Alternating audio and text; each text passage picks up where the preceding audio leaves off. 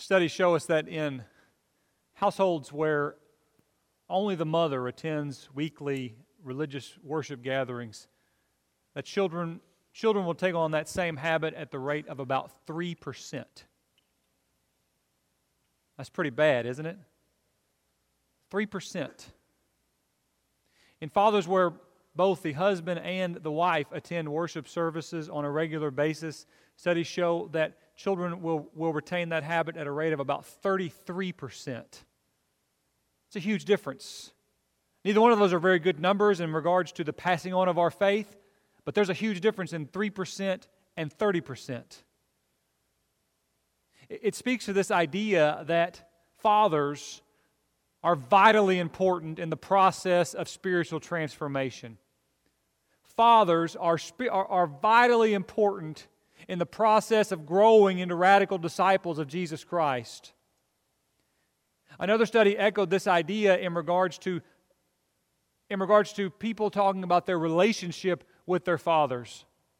Of those who had a very strong connection with their father, and those fathers had an active spiritual life. The first study was just about showing up, right? This study is about fathers who would describe themselves as being very active spiritually. Of those who had a very close relationship with that father,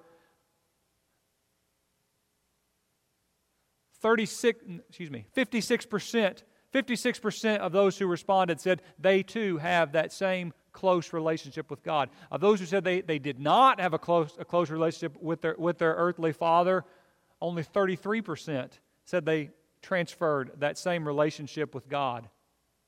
It's a big difference. We see this in the church. The truth is, we see this outside of the church, right?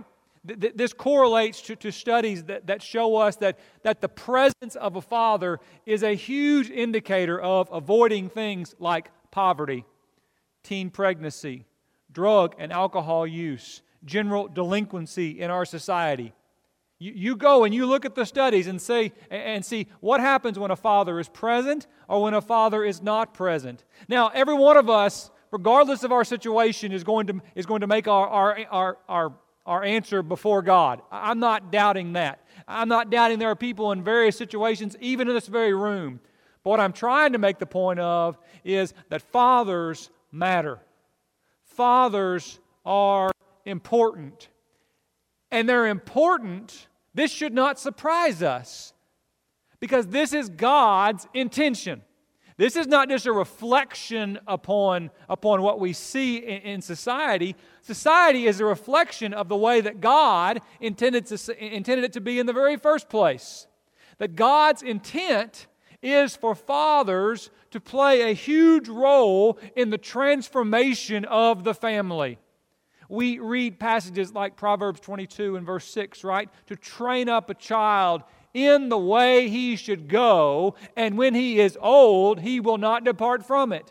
This idea that fathers are supposed to be raising their children, not just to get to 18. I am raising my kids just to get to 18, right? We measured, the jacuzzi's going to fit really nice in Evie's room here in a couple years. No, I mean, it might fit, but that's not what we're working towards. Fathers are intended to lead their children in the Lord. It's the same thing with men in marriage, right? There in Ephesians chapter 5, where he talks about, when he's talking about the headship of a man, and he says that he might present his wife before the Lord, right? As that one who is without blemish. I mean, this idea that fathers are supposed to have a positive role, a positive spiritual influence in the lives of their families. Now, on a day that we recognize as Father's Day, we take a moment to give honor to whom honor is due, to think and to reflect upon the role that God has placed upon fatherhood within the family. We celebrate those things. We celebrate those things because God intended those things to be celebrated and to be practiced. Now, what we're not celebrating is the fact that you have a child. That doesn't take much. We have a problem in our culture where people, this terminology, this is probably not new, but I hear people talking about being a baby daddy. You ever hear people talk about that? That's ungodly, right? And we laugh, but we know exactly, we see that everywhere, right? I got this kid here, this kid here. No. That is not what we're celebrating, okay? I'm not saying Happy Father's Day to someone who that's their only role. What I am saying is, Happy Father's Day to those of you who are fulfilling or striving to fulfill the role that God has called you to understand that this is vitally important in the spiritual transformation of the family that God has placed you within. If you have your Bibles, I want you to open them up. I want you to open them up. I want you to open up to the book of Matthew. There in the Sermon on the Mount. You know, one of the reasons that people struggle with their faith, I think, is a reflection of having a father in the home or not having a father in the home, is because God's intent and part of the way that God uses fatherhood is to model His own existence. Now, I'm not saying that God intends for fathers to be God, okay? That's not what I'm saying. And almost the analogy makes me a little bit uncomfortable. Matter of fact, talking about fatherhood makes me a little bit uncomfortable because it's kind of talking about me, right? And so how do we relate some of these things? But I do acknowledge that what God intends is for our families to be able to look at us and have some idea of who God is. It's the same concept when we talk about being a Christian, right? We reflect the light, not because we are the light, but because He is the light. And we're just reflecting those things. So here in Matthew chapter 7 and verse 9, Jesus is giving a Sermon on the Mount. And He says, what man is there among you who, if his son asks for bread, will give him a stone? Or if he asks for a fish, will give him a serpent? If you then, being evil, know how to give good gifts to your children, how much more will your Father who is in heaven give good things to those who ask of Him? Jesus says, you ought to be able to look at the role of a father, right? Your children ought to be able to look at you. Your grandchildren ought to be able to look at you and learn something about the way that God feels about them. And so when that image is not there, people struggle. People struggle with the idea sometimes of authority in general. And in particular, how you merge those ideas of someone who is in authority, but also loves us. Isn't that the biblical picture of God? Well, that's also the biblical picture of a father who is to be the head of the home, but is also to love as Christ loved the church. That perfect combination of authority and love for one another that I hope is a challenge to every father in this room as we struggle to fulfill that. I'm trying to show my children something of God. That's God's intent. And so that example that we can show in the home, as it is so powerful. I believe in words, and we're going to talk about words in just a little bit. And I make my living ultimately with words, right? I mean, you guys know I like to talk. And, you know, when y'all get me up here 5 minutes after 11, and it's a test on me, right? To say, okay, how many words am I going to use? I'm going to digress. But this idea of something that's even more powerful than words is what our family sees.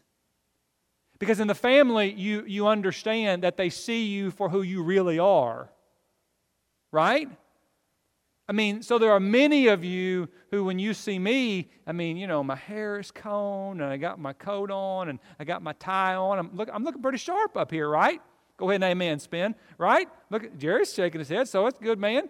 So I mean, but my kids don't see that. My family doesn't see that. I like to say sometimes they They see me when I'm wearing my pajama pants. Okay? Like they kind of see when you let your hair down, right? That's what your family sees.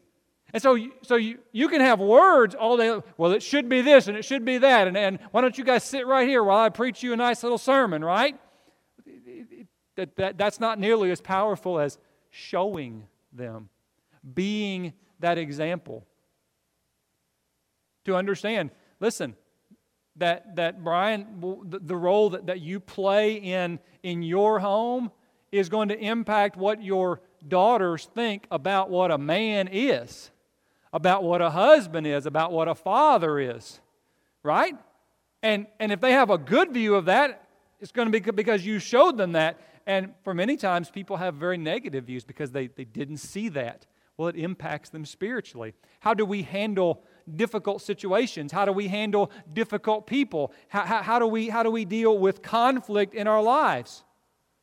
Well, God has placed fathers in the home to serve as examples. Examples not just so that our children can see us, but so they can see Christ. Now, that's a high calling, right? That doesn't mean that we're perfect in as much as it means that we're perfect in our Christian life, but it means that our children are going to see something. They're going to see someone who is striving for godliness. They're going to see someone who is striving for godliness, and that's what's passed on from generation to the next. I don't have any advice for my family about how to be perfect. Okay? Because, they know better. But I hope that I can show them something about what it means to strive for godliness. A father takes on a role of a protector in the home. Even that idea for a man being the head of a woman, right? The word there is I always mispronounce it, but it's kephale. And it's also translated as covering. It's why when you get there in 1 Corinthians, you get some strange definitions there in 1 Corinthians about the woman's covering and the head, because that word can be used in the same way. But that position of being the spiritual leader, yes, but it also carries with it this idea that I'm going to cover over them. This idea that we protect our children. As fathers, we understand that. We protect them from harmful situations. We protect them from hurtful people. Don't we? We look at our children and we see, okay, here's my child, and there's a fire over there. Be careful. When my son goes out to mow the lawn, and we've got a hill on our yard, and how many times do you think I've told him to be careful when he's on that hill? Every time he goes out, right? And he's, I know, Dad, I know, I got this. I don't care. It's my job to make sure that thought, you need to be careful, doesn't escape from your mind. That's what a father does. You protect your family, right?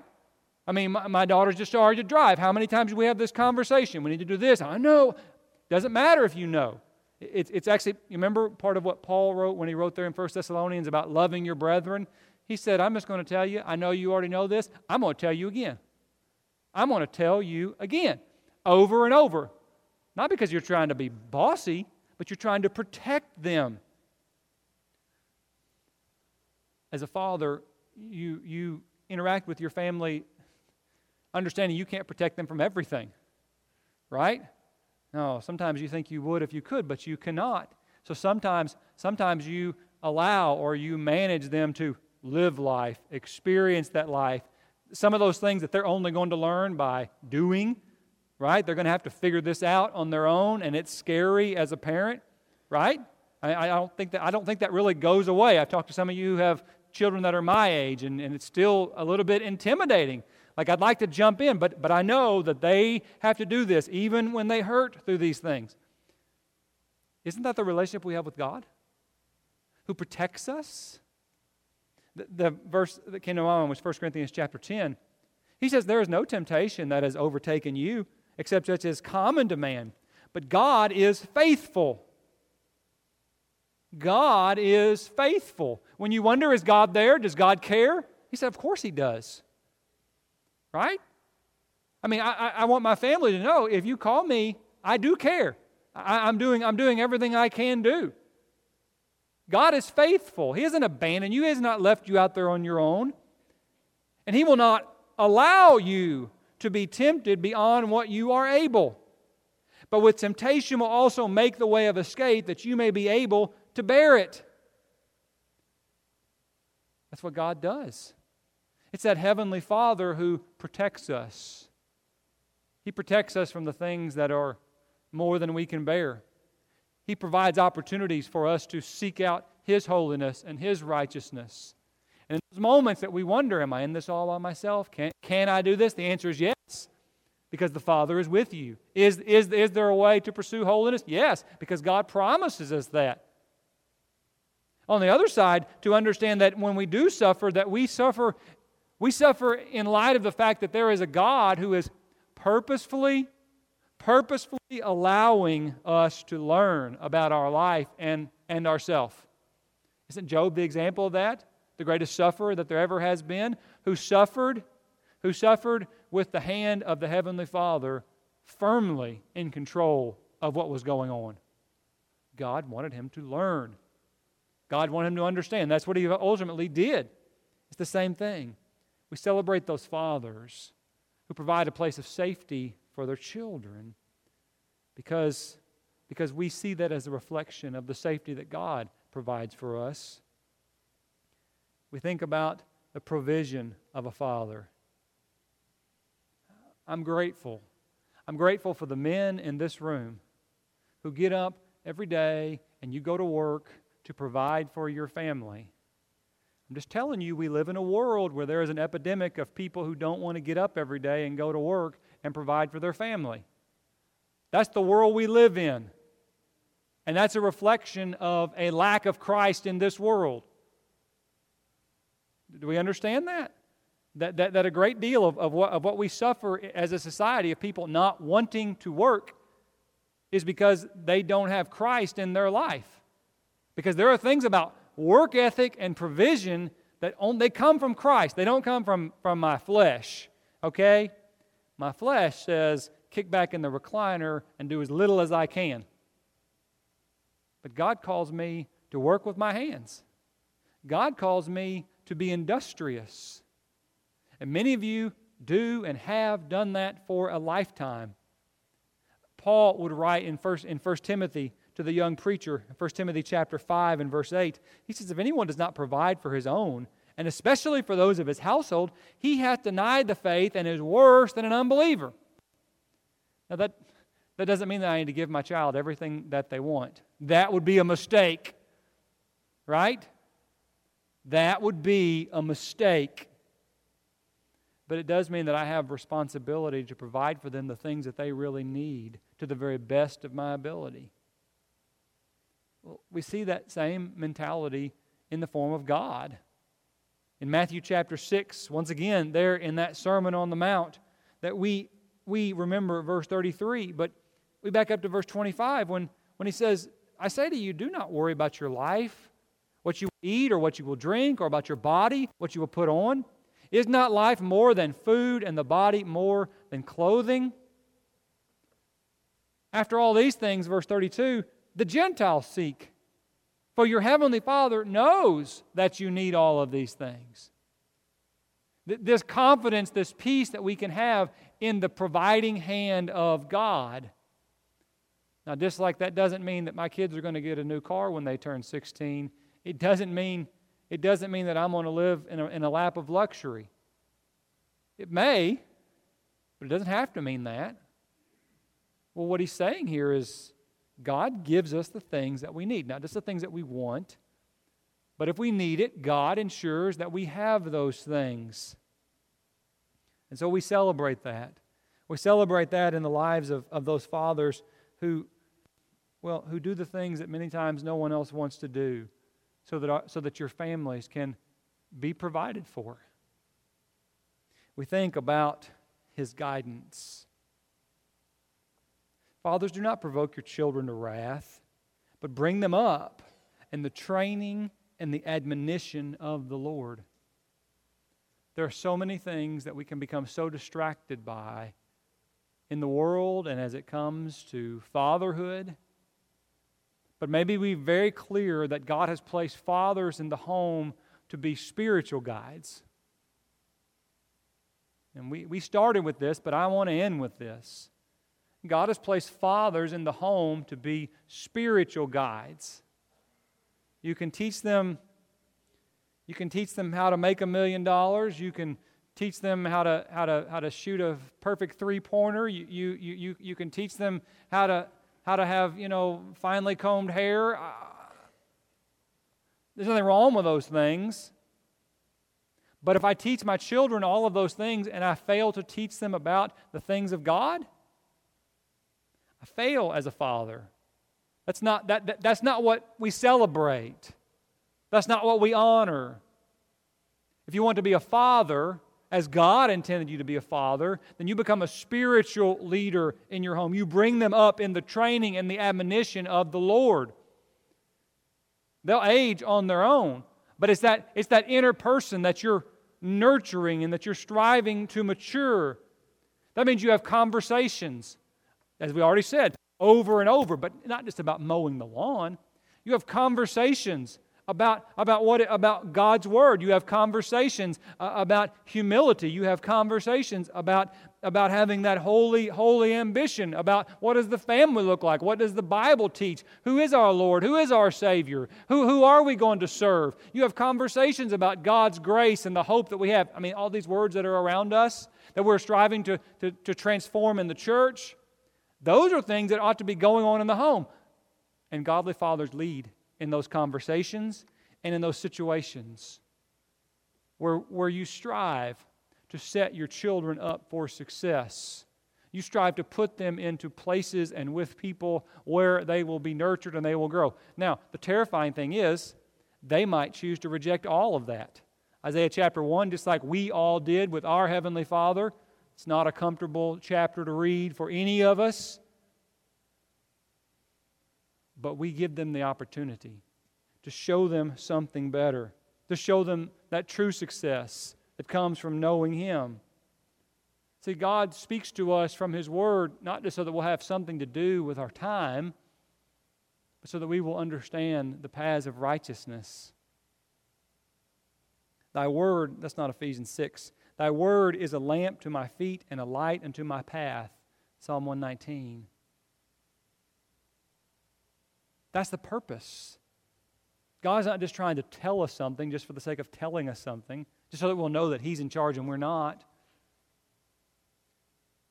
He's trying to tell us something so that we can know Him, so that we can be in those paths of righteousness, so that we can be with Him for all of eternity. Even what He says there in John 3 and verse 17, that Jesus didn't come into this world to condemn this world. Hey guys, the world's already condemned whether Jesus comes or not. He came to save this world. He came to say, hey, you guys are walking down this path over here. You need to come over here. Right? That's the purpose of the Scriptures. That's the purpose of God's instruction, that we see that purposefully modeled through the institution of fatherhood that gives us a glimpse into the desires of God in our life. It would be almost impossible for me to overstate the number of influences that go into the creation of a person.